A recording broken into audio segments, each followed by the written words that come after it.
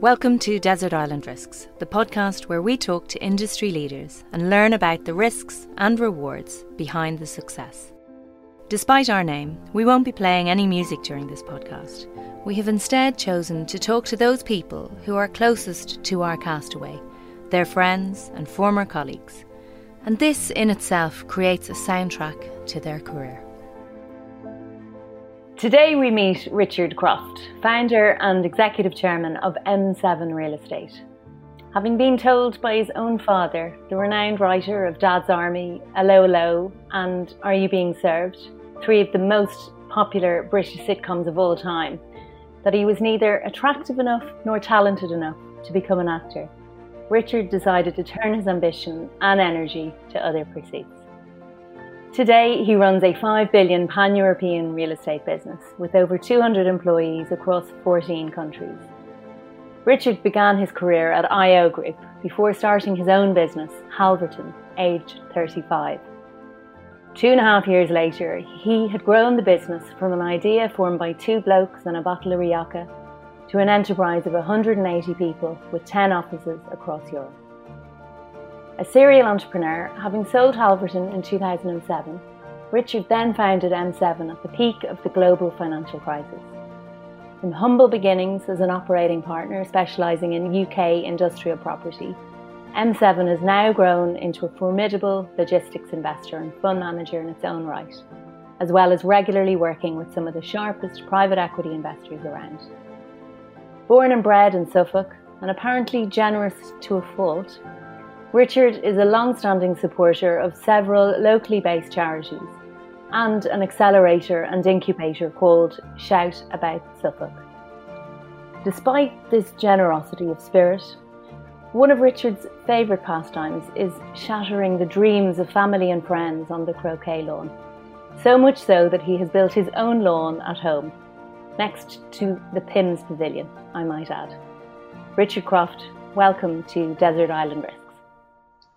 Emily, thank you so much. What a charming introduction. Some of which was true, some of which was, totally missed out the bad bits of my career. So thank you very much for just editing it into successful highlights. It didn't mention the fact that in 2008, after I'd sold Halverton, I got fired by it. And the reason that M7 got set up is that my services were no longer required by the purchaser GPT. So M7 was in fact born more out of necessity because I was out of work and I'd also lost all my money during the global financial crisis. And it was very kind of you not to mention that. Well, we've been kind, easing you into it. But look, all of that and what you say makes you the perfect candidate for a podcast about risk. And I'd love to kick the conversation off with the big risk. We gate crashed the last M7 board meeting before lockdown and took the opportunity when Richard was out of the room to speak to CEO David Eberl, Jack Thoms, his head of investment management, Teresa Dyer, COO, and Andrew Jenkins, AJ, director. Let's hear them talk about a risk that you all took. Project Barley, that was the deal where, again, the kind of the tension as that deal was being signed within the kind of room in terms of, and then the party that happened then afterwards was... Yeah. And it got signed really late, and so we were all there, everybody. And that was probably 18 months after we started? Yeah. I mean, we literally didn't have anything. That was literally do that deal or die, because the next day we wouldn't be able to pay the electricity bill. So we had an abort bill that was more than our working cap, and we had to make a call as we were then trying to find the equity for this trade as to at what point do we stop, or do you go past the point of no return? Were things really that close to the line? Oh my God, yeah. I mean, to be honest, I think we wouldn't have. The deal happened late on Friday night, and it nearly didn't happen at all because Westbrook, who were our partner on that, their server broke in New York, so they couldn't sign the contract. UBS, who was selling it to us, decided that they were selling it too cheaply.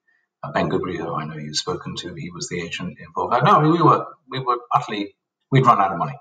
So without that deal, we didn't have anything to manage really. We had the joint venture with Europa, but that could have kept a few of us going because that was very small and wasn't paying us a lot of fees. So now we had 18 people employed with pretty much no income. So without that deal, we were utterly toast. So we're going to talk about M7 a little bit later on, but I would love to know what your approach to risk is? Well, it's very different now to, what it was. I think I have a reputation for being a risk taker. I'm actually not really. I've ended up taking risks, but more out of necessity than anything else. So when M7 was started, everybody said, God, it was so risky to start a business with 18 people, no income. And you look back and you go, it was insane. But I didn't actually have a choice. I was out of work. I'd been fired by the company I'd founded. And I was broadly unemployable.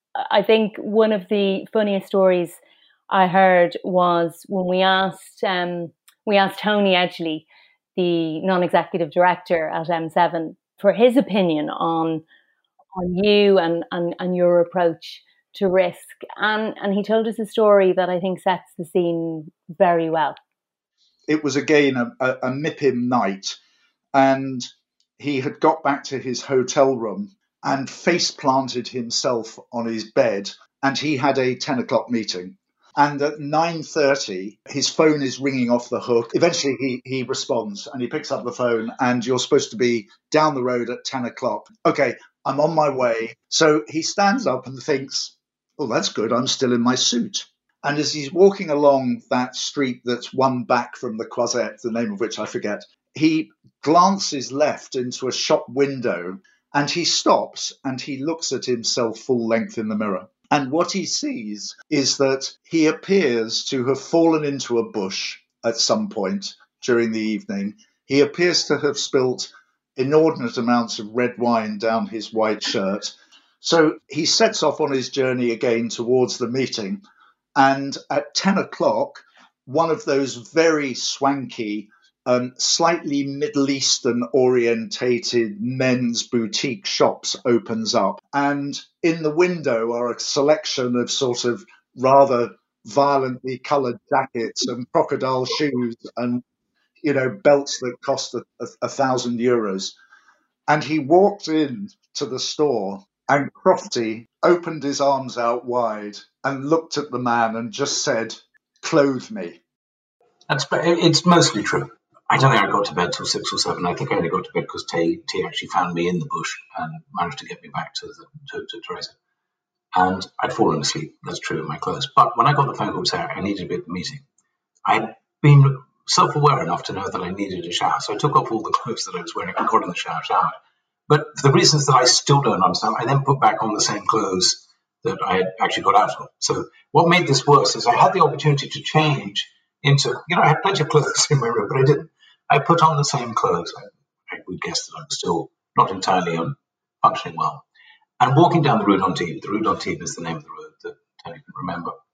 There was one of the shop doors was open and it was sort of reflecting. And I was walking towards this guy who looked like he just had a disaster. And I thought, God, that's terrible. And as I walked a bit closer, I thought, oh my God, that's me. So that's why I got to the shop, and the door was open. The door was open. And the door had reflected back at me. And I thought, yeah, I really ought to get changed before I go to a meeting. So I went in, and the bit with me, I was saying, clothe me. That's true. I did. But it was the time M7 wasn't a big success. So I didn't have a lot of money at this time. And it didn't really occur to me that it was going to cost me thousands of euros. And it cost me thousands of euros. Anyways, they took my clothes and they clothed me. And I was pretty smart. And I got to the counter. And I said, well, how much is it? And he gave me the number. The number was shocking. And I got the giggles really, really badly because it just hadn't occurred to me that this was several thousand euros worth of expenditure. Anyway, so I paid and left. I wore those clothes for about 3 days straight.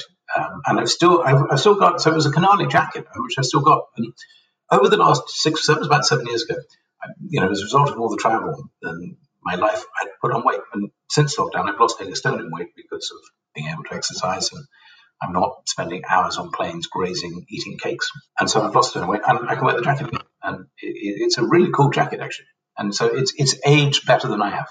So this is a man who is careful with risk. Well, but had I gone to that meeting looking like the man I was, that meeting ended up being relatively successful, even though I could barely speak. And, that MIPIM led to a couple of really quite big deals for us. I put it down to the jacket that I bought because it was so smart, and people thought, what a sophisticated guy. Probably. That's probably what happened. What a mover and shaker in those crocodile shoes.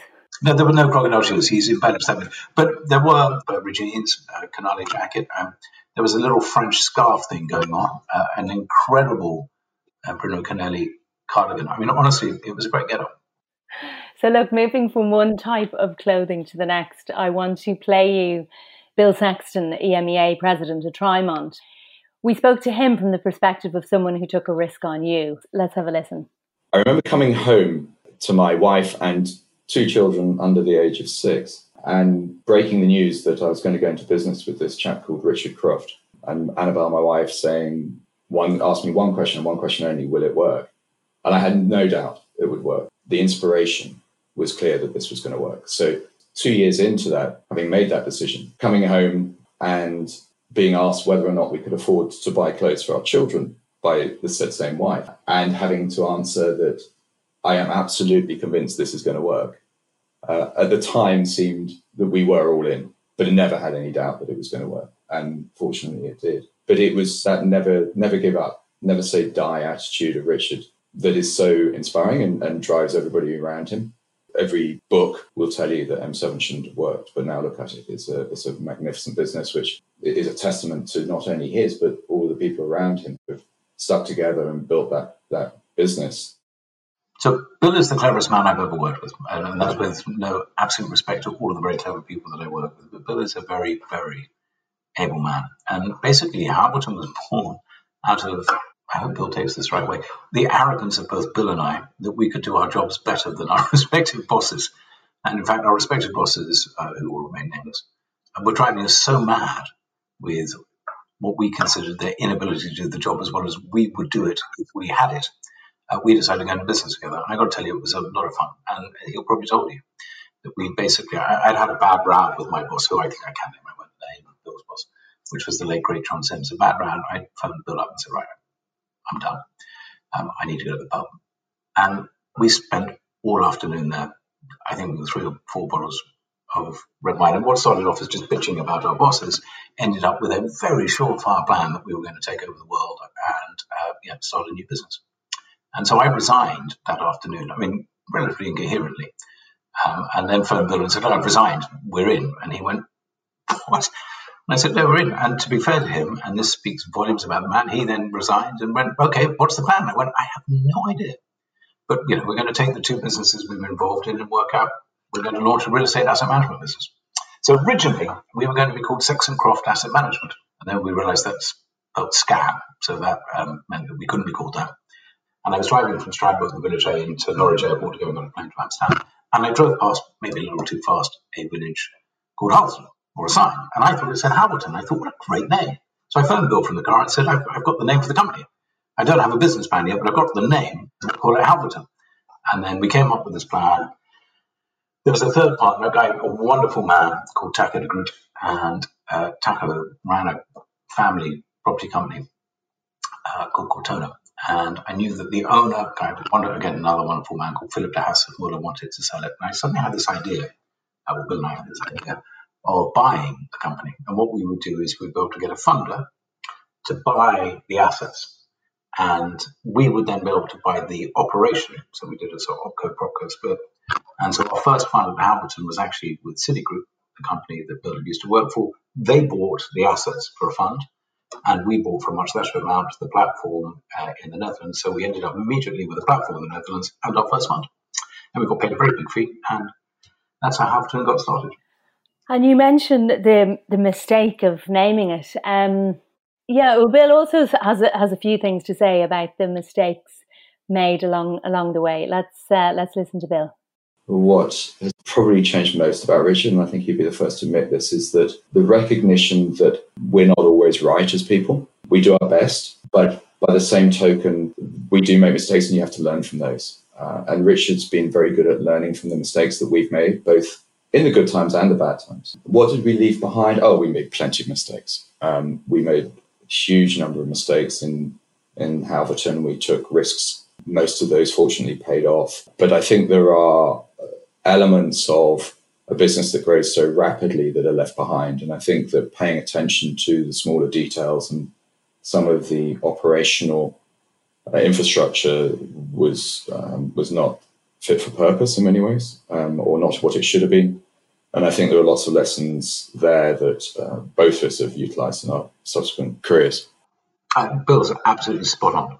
To be honest, we were both young, incredibly ambitious. Halberton was for 3 years a joy, and then for the other year and a half, it was a horrendous experience, really. But it was because of the mistakes that we'd made. And when we set up M7, because M7 was born out of Halberton, so even though Bill had left, very important, we remained really good friends. The management team of M7 was the management team of Halberton for all intents and purposes. We got everybody, we all agreed to write the list of all the things we got right in 2006-7 and all the things we got wrong. And this is beginning 2009. Of course, the list of things we got wrong was really, really, really long.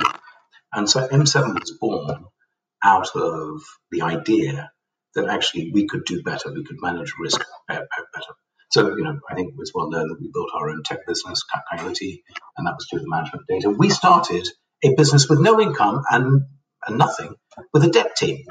And people said to me at the time, and led by the incredibly talented and able Hugh Fraser, still, the head of capital at M7, and one of the finest human beings in the world. And when it comes to debt, I think the greatest operator of them all. We didn't have any debt, or indeed we didn't have any equity either. But I was absolutely of the view that management of debt was going to be really, really key in the future, because debt isn't your friend. Gearing isn't your friend. It's like a chainsaw, actually. This is the best way to describe it. You can cut down forests with gearing. However, if you lose control, it will take off your head. So having a dedicated team that looks after all our relationships with the banks, and if you ask any of the banks about us, I think we would come across as the top 1 or 2% of borrowers because of the quality of information we provide, because of our focus on those relationships, and that's down to the lessons that we learned in the last crisis. And also the recognition that a business like ours benefits far more from a wide team, a strong senior management structure, than it does being totally reliant on 1, 2, or even 3 people. I look at the organization, I couldn't be more proud to be associated with it, just because of the quality of people that are involved. Well, someone said he has a Rasputin-esque ability to attract and retain the talent of really good friends. It is a compliment. I mean, Rasputin, I think so. I mean, that's as backhanded compliment as, but I'll take it. I think you should take it. So look, we can't go any further without hearing the infamous story of the creation of M7. To hear that story, let's listen to your team at the board meeting.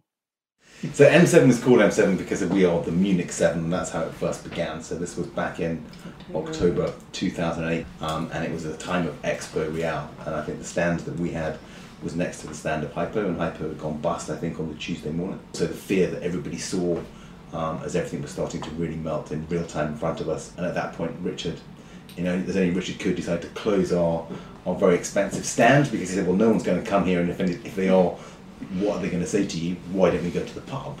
And that was kind of how it all began. At the very beginning, there were 7 of us who went to the pub to talk about what were we going to do as a result of all this chaos. Ended up being rather more than 7 at the pub. We picked up a lot of people during the day and night. It was huge, and it went on until the next day. And it was a very fun, extravagant evening. But that, again, was kind of how it all began. So no, we were still employed by Halberton at the time. To give you a bit of precursor to that, it was the Monday, actually. Hypo Real had gone bust on the Sunday night. I arrived at about lunchtime in the mess up at the hall. But the reason that I arrived at lunchtime is I was on the global executive committee of GPT, the company that had bought Halberton. I mean, they were good people, but it was fair to say that I had a bit of a misunderstanding or falling out with the board over what I was trying to do to save the Halberton platform, the GPT Halberton platform. I'd come up with a deal which I thought was great for everybody, and they told me that I couldn't do it. And I was a little bit upset. And I'd used some Anglo-Saxon language to describe what I thought of the rest of the senior management team of GPT.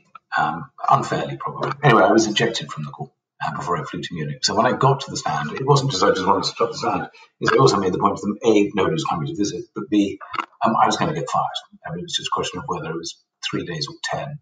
And I was right, it was 8 days, and they did fire me in person. And so I just said, look, we might as well go to the pub. And whilst we're in the pub, I explained that my tenure as European CEO of GPT was probably shortly sold. And all my fault. GPT were, they were not in the wrong here. I mean, I was in the wrong. And it became a really good fun afternoon, actually, stroke early evening, stroke late evening, stroke early morning. Actually went into nearly 9 a.m. the following morning. sort of the idea of starting again and keeping the team together, keeping the band together, having taken the lessons that we'd learned and been they've been brutal. I mean, the last 6 months of my tenure as CEO of GPT and working with all the crew, I mean, it was brutal because it became obvious to me in about March 2008 how bad it was going to get. I found when we were having this night out, the focus was all how we would do things differently.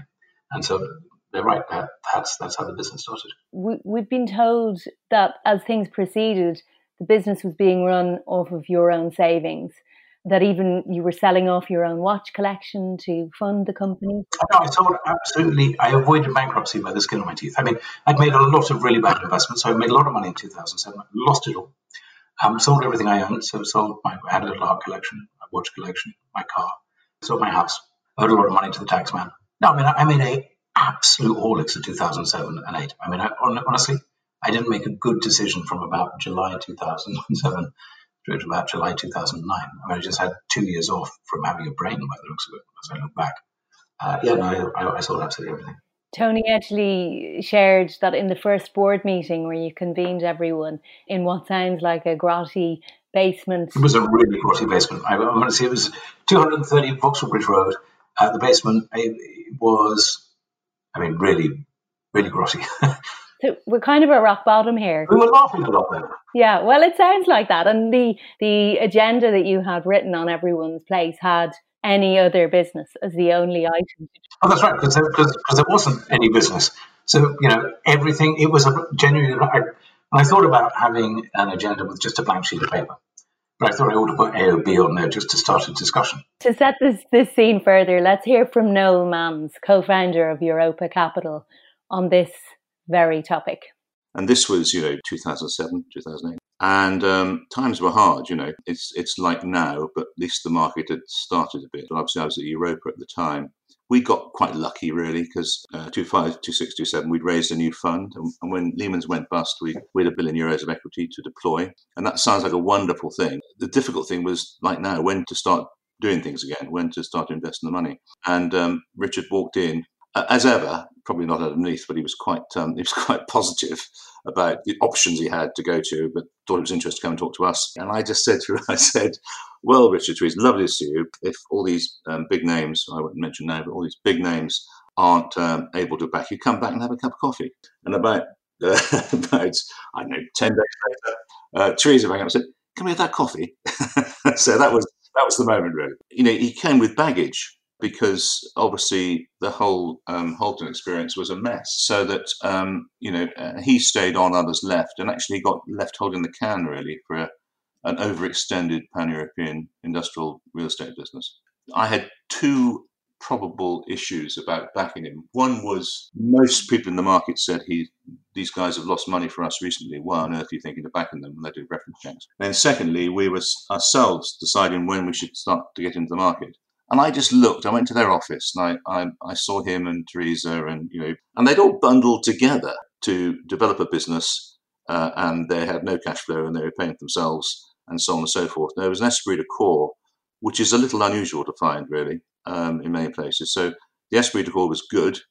And secondly, his brother and others had developed this tracker for industrial deals across the UK, which was a step ahead of anybody else. They knew what was going on across the market more than anybody else. I mean, how much do you owe to Europa for that early backing? Oh, tons. I mean, so without Westbrook, who did Bob and Europa, I wouldn't be sat here. I mean, and Noel, without Noel, there would be no M7. I mean, pure and simple. And he was right. We were not massively backable in 2008-9. We weren't the only people who'd lost money in 2008-9. But I wore the hair shirt of having lost money because it embarrassed me. It is. We didn't have a good crisis. We weren't the only people not to have a good crisis. But I still look back on it and think we probably had a worse crisis than anybody else. And it was part because of our debt management. So we had all these hedging positions, which when the world crashed and interest rates went to 1, our positions just got worse. And then so we had the LTV issues, and we'd forgotten to sell things, and we just got a lot wrong. And I mean, part of my pitch to Noel was, one of the reasons you should back me is we've had a really, we're ending this out, we've had a really shit time, and we've not done well. But we know why we didn't do well. And so what we're going to do this time is going to be, more of the same, but very different. We have our list of what we did right. We have our list of what we did wrong. And he said to me, it's an unusual time to sort of meet somebody who says, right, the reason you should back me is because I was really, really poor last time round. But that was true. I was saying we've understood what we got wrong. So, as we go forward, I think our systems are better and our approach to risk is going to be very different. I mean, actually, M7 wouldn't have happened, but for a whole load of different types of luck. And M7 throughout its history, we've had lots of success and, we've deserved some success, but we've also been really lucky. And I'll give you an example. So Project Bob, which was the purchase of Project Barley, which is the deal that Ben Goodbury sold us, UBS sold us, and funded by Westbrook. It was called Project Bob. It was called Project Bob only internally because Bob stood for the bag of bollocks. And it was a terrible portfolio. It really was. But we bought it very cheaply. And we managed to convince, Hugh Fraser, David Ebel, Jack, etc., managed to convince Nationwide Building Society to lend on this portfolio, as well as the Westbrook equity. And about 3 months in, I got a phone call from a guy called Bryce Glover, who ran the commercial arm of the Nationwide Building Society. He said, Richard, you don't know me. My name's Bryce Glover, but we've just lent you 35 million or 40 million, whatever it was, to buy this portfolio. And I said, yes, that's true. He said, I discovered it's called Project Bob. And I said, yeah, that's true. He said, worse, I've discovered Bob stands for the bag of bollocks. And I said, yeah, that's true too. He said, can I come in and just find out why we lent this to them? I said, yeah, do come in. Anyway, so he came in and I presented our business plan, our strategy, asset by asset. Unfortunately, 3 months in, we'd actually delivered on quite a lot of it. And he went, that's really impressive. Would you look at our bad book and get involved in managing our bad book? And we basically massively improved the Nationwide's recovery. And we got this long-term management workout. And that deal basically just got M7 going. But had we not called it the bag of bollocks, had Bryce not discovered that we called it, he probably would never come for and if he hadn't come for the meeting, would have never done VBRI. And it was the combination of that deal, the VBRI deal, that meant that when I was talking to Oaktree and to Starwood and to HIG, people were beginning to take notice of what we were doing. People were looking at 9 to 12, 09 to 2012, and what we'd done there and the systems we built and the infrastructure we built, and that was beginning to resonate. And so suddenly the Starwoods, the Oaktrees were going, actually, you're quite an interesting business and you've got quite a good team and actually you've delivered some good returns, above market average. Let's see what we can do with you. And we just got going as an entity. And I'm going to give you an example of how lucky we are. And this is actually my favorite story about M7. So in August 2013, I got a phone call from Mark Donner, who ran Westbrook. And he phoned me and said, Richard, we would like to fire you from the management. It was very pleasant. Fire you from the management of a company, joint venture we had called Eastburn, because we built our own asset management team. And he said, mind you, we might sell it. And I said, sell it? All right. I said, I'll buy it. And he said, Richard, you don't have any money. I went, yeah, well, we'll sort that out. So we had £1 million at this point, £1 million in total. I mean, we were employing 20 odd people, 25 people. The entire bank balance, the entire organisation, £1 million. So I agreed that we would sign a non-refundable deposit with Westbrook. Can you imagine? Non-refundable. There's £1 million, which would allow us to buy this portfolio. And I convinced my partners this was a good idea. So we had 8 weeks to do the deal. So we paused. So I don't know what the value of the portfolio was, £45 million. We paid the £1 million and we looked at each other and said, where are we going to get the money from? So we better work on that. But I knew it was a really good deal. So I said, right, we're going to issue a bond at 15%. We're going to raise £20 million at 15%. And everybody went, okay. So AJ's brother had sold his business and moved to Monaco, and we discovered this thing called the Tuesday Lunch Club, which is where the rich English folk of Monaco get together on a Tuesday, basically get shit-faced. And once a month, they invite somebody to come and pitch a business to them. Nobody's ever raised any money from this lunch that we didn't know. So we agreed to pay our £5,000 to pay for that rosé and go to this lunch, and I pitched this idea. So it was tumbleweed. It was a disaster. And got on the plane back, and I'm like, oh, that's not gone very well. Anyway, 2 days later, I was speaking to my mum, and I'd met a guy down there who will remain nameless. But I was talking to my mum, and she said, "Well, where have you been?" I said, "Well, I was in Monaco earlier this week." She said, "Well, what were you doing there?" I said, "I was raising money." So how'd it go? I said, "Terribly." It was really, really bad. I said, "I met this guy, Mr. X." And she went, "Mr. X?" And I went, "Yeah." And obviously, Mr. X isn't his real name. He's very private. And I said, "Yeah." He said, "Does he look like this?" And I said, "Yeah, I suppose." He said, "He's about 50, which 7 or 8 years ago he wasn't." I said, "Yeah, I suppose." He said, "Do you know he went out with your sister 30 years ago?" So I sent Mr. X an email and went, "Here's the rest of the information. I appreciate it's probably not for you. But, kind regards, Richard. P.S. Jane says hello." He phones up literally 30 seconds later and went, "You're Jane Croft's brother?" And I went, "Yeah." I said, "My God, how is she? We must come back now. Let's see what we can do together." Now, he ended up putting 3 or 4 million quid into this bond. But it turns out that he's one of the most successful investors in Monaco. And so all the other guys decided to come in on the back fin. So had my sister not done whatever she did in 1979 at the Suffolk Hunt Ball, M7 wouldn't exist. Now, you can't buy that luck. Now, as a result of that deal, we raised 20 million. We got Oaktree to give us some mezzanine finance. We got Santander to give us some debt. We did this thing called Project Bear, where we merged Eastburn, which is this deal that we bought from Westbrook, and this company called Ace, which was distinctly not Ace, which we bought from Deutsche Bank and Kennedy Wilson, but it was a bad debt. We merged the two things together and we created our property company. And we made about 18 or 20 million quid out of that the following year. And it was all that money we made, which then allowed us to expand into Europe. And so we invested it all into co-investment and to building out the platform. But we would never have had the money had we not done that. Well, look, there's a series of just wonderful coincidences, and luck plays a part. I want to play something now, which is Tony Edgley talking about your early approach to investor meetings. The very first meeting I took him along to was with a Belgian insurance company. And we walk into this room, and opposite us in the boardroom with this massive glass table and this huge glass bowl full of glass beads in the middle of the table were sat maybe 8 of the greyest, dullest Belgian institutional men that you could imagine, caricatures of themselves. And we went through the meeting, and at one point, through a particularly sort of tricky moment, in order to slightly relieve his own anxiety, he reached out and put his hand into the glass bowl in the middle of this glass table full of glass beads, picked one up, and popped it in his mouth, thinking, as he did, that this was a mint. And I don't know whether you've ever been in a big, echoey boardroom, but the sound of glass on enamel is deafening. It's entirely true. The meeting didn't go very well. And I was like, I thought, I better put something in my mouth because that's how. And I ate a marble. Well, I didn't eat it. I just sort of he watched me as I licked that marble, and then I had to put it back in the bowl. It was excruciating. Dare I guess that no money was raised that day? Not a bean, not a marble. One of my 5 least favourite business memories. Yeah, and the Eurostar journey.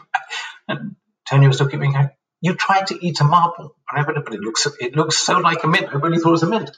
And when you crunch a marble, I don't know if you ever tried to crunch a marble, it's shocking how hard it is. So I nearly lost a couple of teeth. Tell me about the key ingredient to the successes of M7. I think there are 4 or 5. I mean, we're very focused on data. We're very focused on teamwork. We're very focused on detail. And I think, having learned the lessons that we learned, we spend a lot of time talking, analyzing, trying to intellectualize what we do, trying to understand the risk profile that we take. So despite the fact that, I think we've been in the top quartile, I guess the top decile of returns of managers, we've actually been really risk averse. I know that sounds extraordinary. So, we bought a lot of risk diversification, we bought below construction costs. We've had all these golden rules for investing. It's performed well. And I look at what we do, and we've been told, when we decided to invest in Dutch offices in 2013, which is down to Josh Short, actually, I went to a conference, slightly hungover, actually. I mean, I don't want people to think that I drink all the time because I don't, but I was pretty hungover. I was just asleep at the back, really.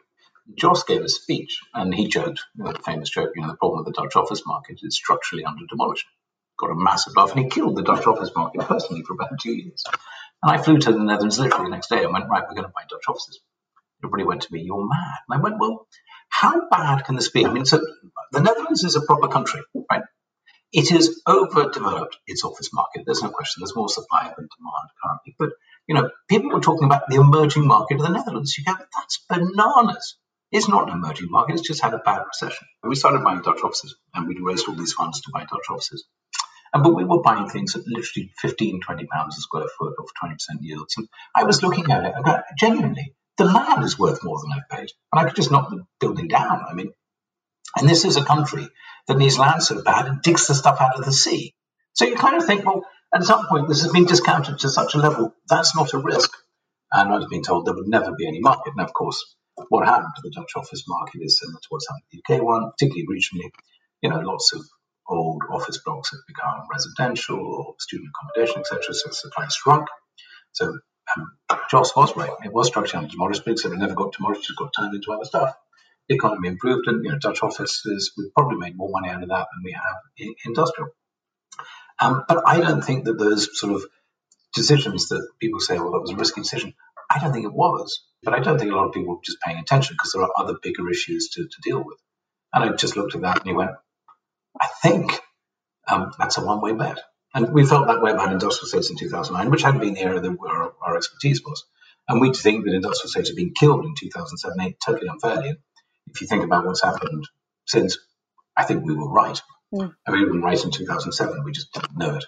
From an investment perspective, the thing that we look at as a house is we're trying to find sectors where we think other investors have maybe got it wrong, but where the supply-demand dynamic is actually going to be in favor of demand. And if you have that, you have less supply and more demand. That's just economics 101. I think, look, when I look at M7, and clearly there are several similar businesses out there. There are none that have laughed as much as we have, and that's the thing that I'm most proud of. We've laughed a lot. There's a lot of laughter, and I do think there's a culture in the firm that's kind of unique, and I want to play for you some of your team talking about the culture at M7, because I would suggest that more than anything is the key ingredient to the success. I'd agree with that. So we would describe ourselves as a social club with a work problem. Now we're the other way around. We're a working club with a social problem. We are a very weird hybrid of family, friend and colleague. I think it's amazing. It feels like in that order. Yeah. And how we've kept that going. Yeah. And it's the core partners. I mean, I know I speak for all because I would do anything for these people. And so that is not defined by work. That's defined by a much stronger bond. Well, that's just lovely to hear. They are wonderful people, and we are close friends. We holiday together, work together. I mean, I've always had the view, by the way, across the entire organisation, is that you spend more time at work than you do almost anywhere else. If you don't like the people you work with, life is a very miserable place. And due to my dad and my mum, actually, I have lots and lots of brothers and sisters, and we're a very close family.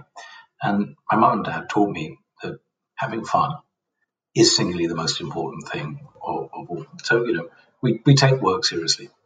But Tony actually used the phrase, you behave inappropriately, appropriately. And I like that phrase. We've had a lot of fun. I think we've done a lot of good things. But we've never forgotten that, if it's not fun, it's no good. Let's talk a little bit about motivation.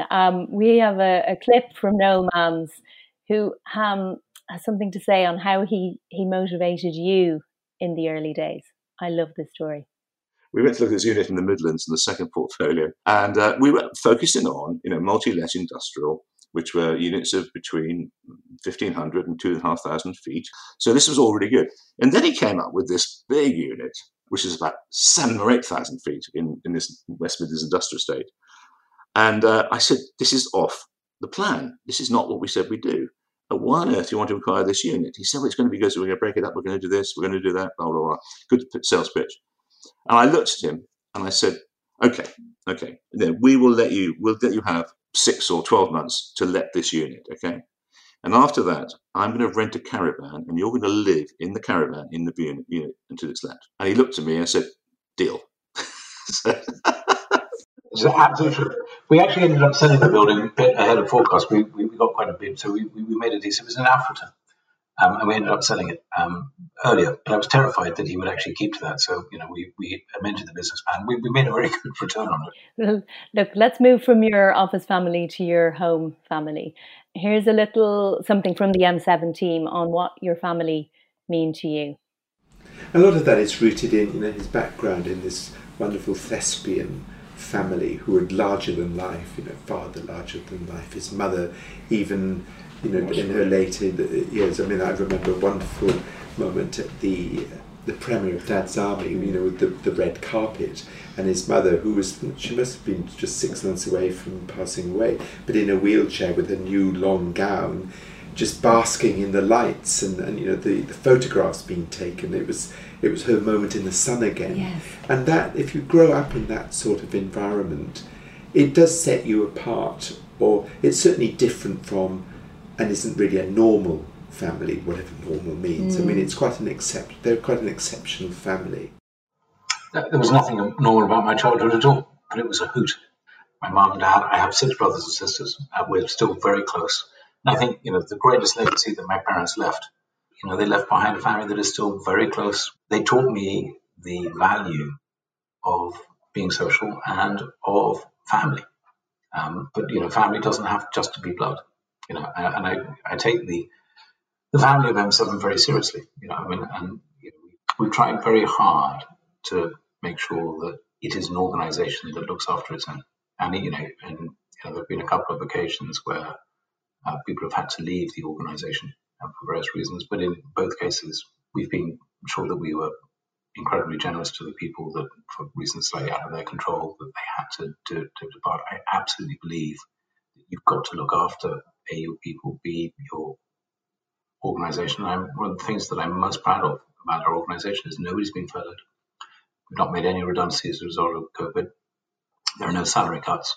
I mean, that's hitting the bottom line of the business, obviously, but, we decided as a group very early on that the one thing we would protect above all else during this crisis is the team. And, if you do that, when we come out, and we will come out of the other side, I think it positions you well to be able to sort of regrow. But, the company, I think, is a unique company, but it's not just from the top, it's all the way down the organisation. So it's not just the partners, it's the people that have been with us for a few years. I mean, Cass has been with me now for 7 years, Cass. I couldn't exist without Cass. Tell us about the ring, your family ring. The ring. This is my dad's ring. My dad was genuinely one of the greatest men who ever lived. Obviously, he wrote Dad's Army and Mighty High and 11 and lots of other things. But he was a great man and a genuine leader of men, and you don't meet them very often. My favourite story of him is when he told me that I didn't have what it takes to be an actor, but he said it with a very harsh message, said with kindness and love, and I totally understood. And my career would not have happened without him. Anyway, 2011, he died, aged 89, having had a fabulous life, and being dad, he died just wonderfully. So he'd had his best day. He'd been quite ill the last year of his life. He was 89. And he was in his holiday house in Portugal. He'd gone out to dinner and apparently got quite shit-faced with lunch with Mum. They'd had a really nice day. He'd come back, watched a bit of telly. He'd finished a book that he was reading, and he went and sat in his dressing room and just died. I mean, no fuss, nothing, just sat down and died. And anyway, he left a letter for Mum. I think he knew that he was going to die. And so he left a letter for Mum, and in it was an instruction for his signet ring. And he asked that it be left to me, and not for any other reason that he hadn't seen me repair the damage that I'd created in 2008, 2009, after I lost everything. And he said, he wanted me to know that he had total faith that I would make a success of myself again. And this was a hiatus. And he wanted me to wear the ring just to, he could be there. He would help guide me. Anyway, the ring got given to me about 6 months after his death. And I met my mum for lunch in the Wolsey, which was her favourite place. And I arrived at lunch, maybe 1 o'clock. She was absolutely, to coin a phrase, gazeboed. I think a couple of bottles of champagne in with her very good friend Tim Brown, who was the restaurateur, and they were having a great time. And I arrived. She was a very good lunch. Darling! As I sat down, the entire restaurant stopped and looked at me. And she shouted at me, really. I mean, very lovingly. Your your father had a little bit awkward that you'd had the 2008-9 you had, but the dad had total belief in would I wear this ring. Anyway, since the moment that I've worn this ring, because M7 was sort of stumbling to thing 2012, literally the moment since I've worn this ring, M7 has been blessed with nothing but good luck. So we say that if the ring is ever lost, the company's going to be sold instantaneously. It's just, I'm retiring straight away. Direct correlation. We've heard some great stories about your CEO, David, crawling around nightclubs after this ring. Twice, yeah. So the ring was a little bit too big for me. And so the reason I wear it on my right hand is slightly bigger than my left hand. And I used to wear it on my left hand. But only does, would fly off. And so there are two nightclubs, yeah. This is the mark of a good colleague when they're willing to search floors of dance floors to find your ring. Almost everyone we've spoken to you has described you as generous to a fault. Tell us about your incubation work and your charity work and what this means to you. Thing about generosity, and I learned this from Dad again, is you have to mean it. And so I'm relatively shy about my stuff that I do for charity because I don't think it is. If you shout about it a lot, I think you're sending the wrong message because then you're doing it for you rather than for the people. But I have a very strong belief that the country is politically moving in there. And I won't stay on serious stuff for long, but I have this very strong belief that the country is moving politically in the wrong direction. The work that I am involved in up here is about encouraging local enterprise. It's about social mobility. It's about education. And I really do believe those of us who have been more fortunate, and I have been so blessed in so many ways, we have an obligation, a real obligation, not just to pay taxes, but to get involved and to help the community because the government's not going to. The things that I do are done at a local level to, I hope, try and improve things because my father once said to me that the best way to improve anything is to look after the universe around you. And if you look after the universe around you, the people in that universe will look after the universe around them. That's it. Well, look, we've been told that you're unlikely to retire anytime soon. That's a total fib. No, I can't wait. So you would look forward then to be marooned on this desert island? But it depends how many people I'm allowed to be with. So let's fast forward then to you thinking about escaping this island. As a real estate investor, what markets are interesting at the moment? What are you going to be thinking about when you return to your real estate pursuits? So there are two very clear themes for us. Regional offices. We don't think the office market is going to die, but we are very skeptical of the big megacities because affordability is going to play a big role. People are going to want to commute and people's behavior is going to change. People want to be together. There's one other play that we're very excited about, which is retail warehousing. I won't bore you. But say to me retail warehousing. Emily, just say retail warehousing. Retail warehousing. Now don't say retail. Warehousing. Think about that for a second. Mm-hmm. They're warehouses. So if their planning is an industrial use, people will pay 5% yields and just bid through the nose for them. But because their consent is retail, which is notionally, by the way, an enhanced consent, people are just like, well, give it away. And in the world where shopping centres are going to be totally different things to what they are now, and a lot of the regional shopping centres just aren't going to survive, but the retailers will. Retail hasn't disappeared. People forget Amazon's a retailer. Just the way that retail is going to be delivered is changing. And I see retail warehouses, the home bases, the B&Qs, they operate there. You get a few other uses like gyms, etc. And you've seen Amazon now start to buy a couple of these retail warehouse parks just to reposition them. So that's going to take supply out. But next, if you read Next report and accounts, the only stores that are doing well are those that are on retail warehouse parks. Why? Because there's a warehouse where they can store all the stuff that needs to be collected from the click and collect model. And I look at this and I go, do you know what? That is going to be the future. I'm told it's a contrarian view. I don't think it is. Because the fact is, it's still a warehouse. So if you think about a warehouse, it's a single story, portal frame, really low side cover. It's underpinned by land value. A lot of the stuff that we're buying is at 10, 12 pounds a square foot rents, 8.5% yields. And I look at that and I go, do you know what? That's my Dutch office play, I think. And by the way, very few people agree with me. So maybe I'm mad, but I look at that and I think that's definitely going to be the sector that we are, we're going to be focused on, because I'm no more wrong about this than I was about Dutch or us, we. than we were about Dutch offices or industrial estates in 2009. If you could go back and give advice to your 18, 21, 25-year-old self, what would it be? Don't take things personally. You know, very few things are meant personally. And I used to take things so personally. Slights, by the way, it happens to everybody, but basically because I took things personally. And actually don't. Because in the reality, you know, there are so many more important things in life. You know, remember that most people are good people deep down. You know, you might disagree with them, but most people are good. And, you know, friendships and family are the most important things. And if somebody does something mean or says something, you know what, they probably didn't mean it. So that would be the advice that I would give. The 50-year-old me would say, I think what I've learned is that the majority of things are not meant. Well, look, we're going to end with a clip from Tony Edgley, who summed you up beautifully. As he leaves, you're left thinking to yourself, that was unusual. And unusual is good.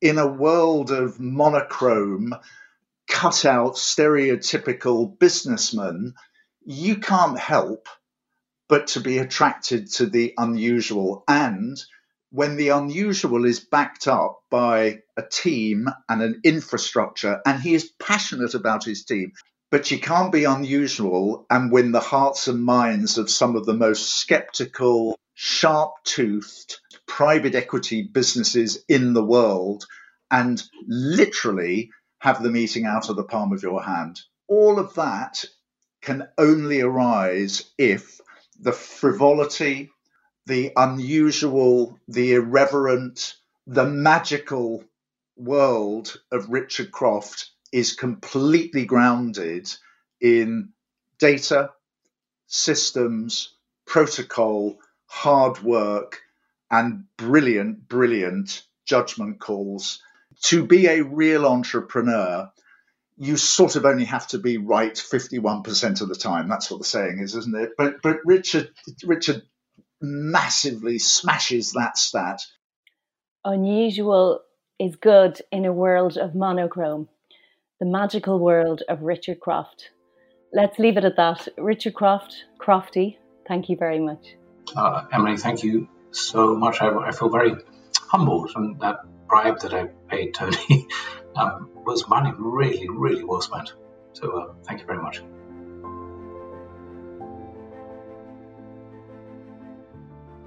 Desert Island Risks is brought to you by Bowhill Partners, the leading executive search firm in the private markets industry.